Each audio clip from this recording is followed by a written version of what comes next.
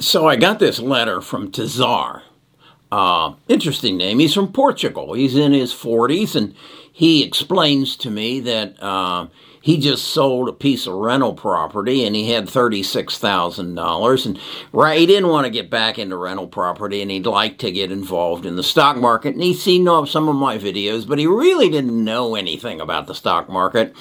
So, Kerry, he said, where would you suggest I invest the money? Well, I wrote him back and I said, I really can't give you any suggestions as to where to invest your money. First of all, I'm not a financial advisor, and this is all just for entertainment purposes and not to be taken as this is what you should do.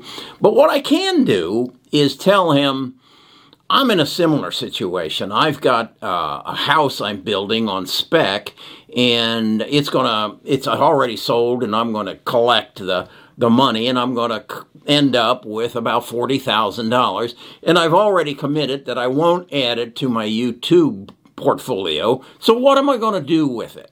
And that's the message I want to deliver today. If I didn't know anything about the stock market and I had $40,000, what would I do with it? That's what I'm going to tell you today. So be right back. While I'm gone, subscribe. Give me a thumbs up, and I'll tell you how to become a member of our tribe in just a second. Be right back.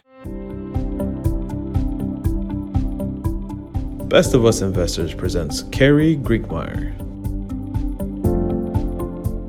Okay, my situation, as I said, is I'm building a spec home, and I've already sold it for $425,000, and when it's all done and whatever, I'm going to end up with about $40,000, somewhere between $35,000 and $40,000 worth of profit. And so I went through the process of saying, okay, if I didn't know anything about the stock market, what would I do? What would I do? Well, as I said to Cesar, the first thing you need to do is educate yourself. And I told him to go to our website, bestofusinvestors.com, and we've got a library there. And in that library, we have each of the books that I recommend. The first book that I always recommend to people is that of The Accidental Superpower. This explains the whole process of how our economy evolved to where it is today, how we got to where we are relative to the other countries in the world, and it gives some pretty good projections as to what's going to happen in the future. And then, speaking of the future, the next book I'd suggest is that of The Future is Coming Faster Than You Think. The Future is Faster Than You Think. And that'll give you some basis. So that's what I told Cesar to do. But in my situation, I've got that. So what will I do? As I said, I won't add it to my YouTube portfolio. So what I will do is I'll probably put it in 3 stocks. Because again, I'm suggesting that if you don't know anything about the stock market, the first thing you need to do is educate yourself so you can make good decisions.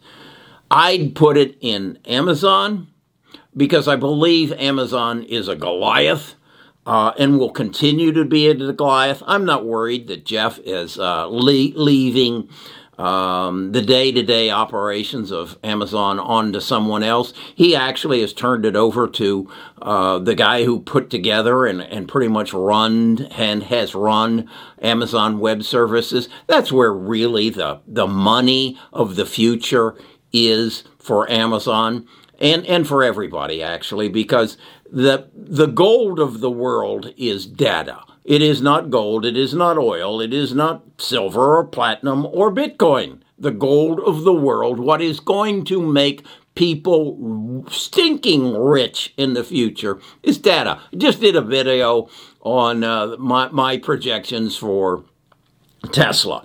And I said, is it a $1,000 stock? No, it's a $5,000 stock because they got the data. And autonomous automobiles is where it's going. So the second stock I'd buy would be Tesla. Okay? So I'm taking the 40,000, the 36,000, divided by 3, putting $12,000 in Amazon. That'll only buy me, 4 shares? And then I'm putting a third of it in Tesla. And then it comes down to, what's the next one? Is it Google? Is it Apple? Is it Facebook? And that's the dilemma I faced. Okay, what's the third one? I can only have 3. What's the third one? I'm choosing Apple. And why? Because they have such a strong brand. Just like Tesla, they have such a strong brand that and such a loyal following. And I think they are thinking beyond the cell phone, the mobile phone. They're thinking beyond the computer. I think they are going to be a major player in healthcare through their wearables. I believe that my body is going to be monitored in the future through wearables. And those wearables will feed back to a mobile device. And that, I don't believe, is going to be a mobile phone. I believe the phone is going to move out of my hand and onto my face. And I think it's going to be either in the form of, I will see it in the glasses I wear, I will see it in the contacts I wear, or it will be the chip that I wear in the back of my neck that that feeds it to me. And I think Apple is going to be a big player in that. I go back to an interview that I saw with Tim Cook in January of 2019 with Jim Cramer. And Tim said, Jim, I'll ask you a question. Go forward 20 years and look back. What do you think you will think most of when I say Apple? And Jim said, well, I suppose it will be the mobile phone. And he shook his head and he said, no, 20 years from now, you will think of us as the person who helped change your life relative to healthcare. I believe that my life, in my life, and I'm 76 years old, I will have a smart toilet that will talk to my cell phone, to my mobile device. Maybe it's my glasses or the chip in the back of my neck. I believe that will be my ticket onto a cruise ship to say that I don't have a virus, I don't have some illness. I believe that it will be my ticket into a restaurant that I don't have a virus. Because again, you gotta recognize, you don't really think this is the last pandemic. That you don't think that, unlike, what was it, 1918, and then the next big one was 2020. You don't think there's going to be 100 years between those, the next pandemic. No, it'll maybe 5, maybe 3, maybe next. I mean, look at the variants. Does that word bother you like it bothers me? A variant? What does that mean? A variant. You got a disease that is contagious, and we think we've got it under control. But wait, we've got a variant? What the hell does that mean? I'm not sure. I got my first vaccine Tuesday, and I'm supposed to get the second one on the 23rd, and then they say I need to still be cautious for 14 days after that. What happens after that? And what about this variant, the London one and the African one? Is my vaccine good for that as well? Well, Dr. Fauci isn't sure, and neither is Scott. He's not sure. Well, I'm certainly not sure, but what I am sure of is there will be another pandemic, and data is what's going to keep me alive. And I know that Amazon is collecting data through Amazon Web Services. They're going to turn my house into a smart home. They've already turned my car into a smart car. But remember, from Tesla, we're getting rid of those cars. Those cars are going to be obsolete. We're going to have autonomous automobiles that watch the Tesla one. And then, so Tesla's going to have the data. Amazon's going to have the data. And Apple's going to have the data. So 36,000, 40,000 divided by 3, and those are the 3 companies that I'm going to invest in. I'll never touch them. I'll die with them because they will take me into the foreseeable future. Now, I would say, wait a second, Kerry, 20 years ago, you would have said that was what? General Motors and Exxon and Chevron? And now Exxon and Chevron are talking about merging. Why do you think they're merging? To cut their costs, to stay alive. Because, remember we were just talking about electric vehicles? Now, yeah, I suppose they still got to produce fuel for airplanes, but how far do you think an electric airplane is away? Come on. Look into the future.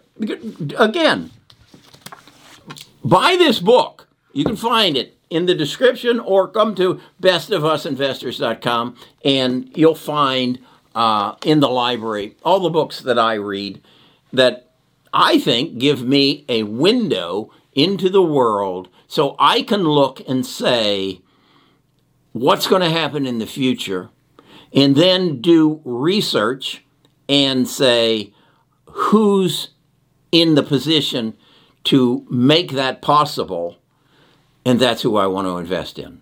Again, in my other portfolio, I look for exponential growth. With this $30 and $36 or $40,000, I'm just going with three stocks. And so I'm not a financial advisor. I don't know your financial situation, your family situation. I don't know if you have life insurance. I don't know, so I can't give you advice. I'm just telling you what I'm going to do with the $36 to $40,000 that I'm going to collect in the next 60 days. Apple, Tesla, and Apple. No, Amazon, Tesla, and Apple. Sorry about that. Okay, I think we've got a wonderful year in front of us. Is there going to be a crash? No. Again, why? Why isn't there going to be a crash, Gary? Because they're going to keep printing money. As I've told you before, they're going to print another just shy of $1 trillion. It's going to fall out of the sky. It's going to come. What am I going to do with it? I'm going to spend it. Okay, and then the next guy's going to spend it, and the next guy's going to spend it.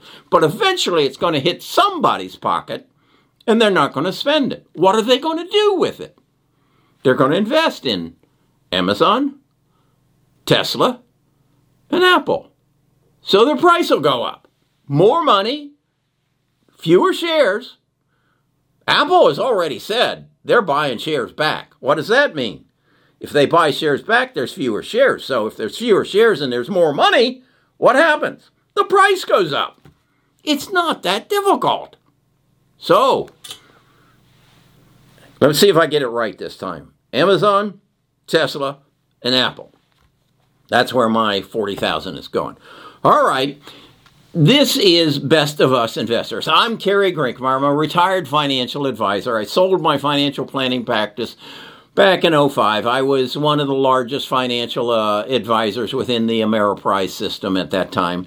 I do not invest like I did my clients' money because I had to diversify them. I had to protect them from the inevitable, a crash, a pullback, a bubble. I had to protect them. I didn't have the time to read. I was out collecting assets. I was managing other people's money. I wasn't educating myself. Now I read at least one book a month. And I do that so I can invest my money better. Last year I had a 61% return on my money. Doing better thus far this year. But again, this is just the 1st of February. Based on the first, 38 days? I'm on pace to do 160% return on investment. I'm doing some pretty good stock picking. If you want to be a part of this, how do I pick my stocks? My tribe suggests them to me, and then I research them. If they say, hey, I became aware of this stock, one of them was SAS, I believe it was, a small company, $1.55 company, who is coming up with some, possibly a cure for Alzheimer's. And I was ready to buy it, but I went and did some research, and I'm now of the opinion until they get through that stage 3 testing, it's a roll of the dice, and I don't care to do that. I'll buy my 3D stocks and make 300% in 2 months and be happy with that because I know what's happening there. So if you want that kind of information, come to Best of Us Investors. Leave us your name and your email address. I'll send you an invitation to our Discord. And at the Discord, you can come and see my portfolio, and I notify you every day if I make a trade or if I buy or sell something, and then I share my insights and knowledge, and that's what we're all about. The other thing we're about is 3 objectives. Number 1, you need to make good, sound financial decisions and know what you own and why you own it. Number 2, you need to keep more of what you make. That means understand your tax code. And number 3, set a goal for yourself.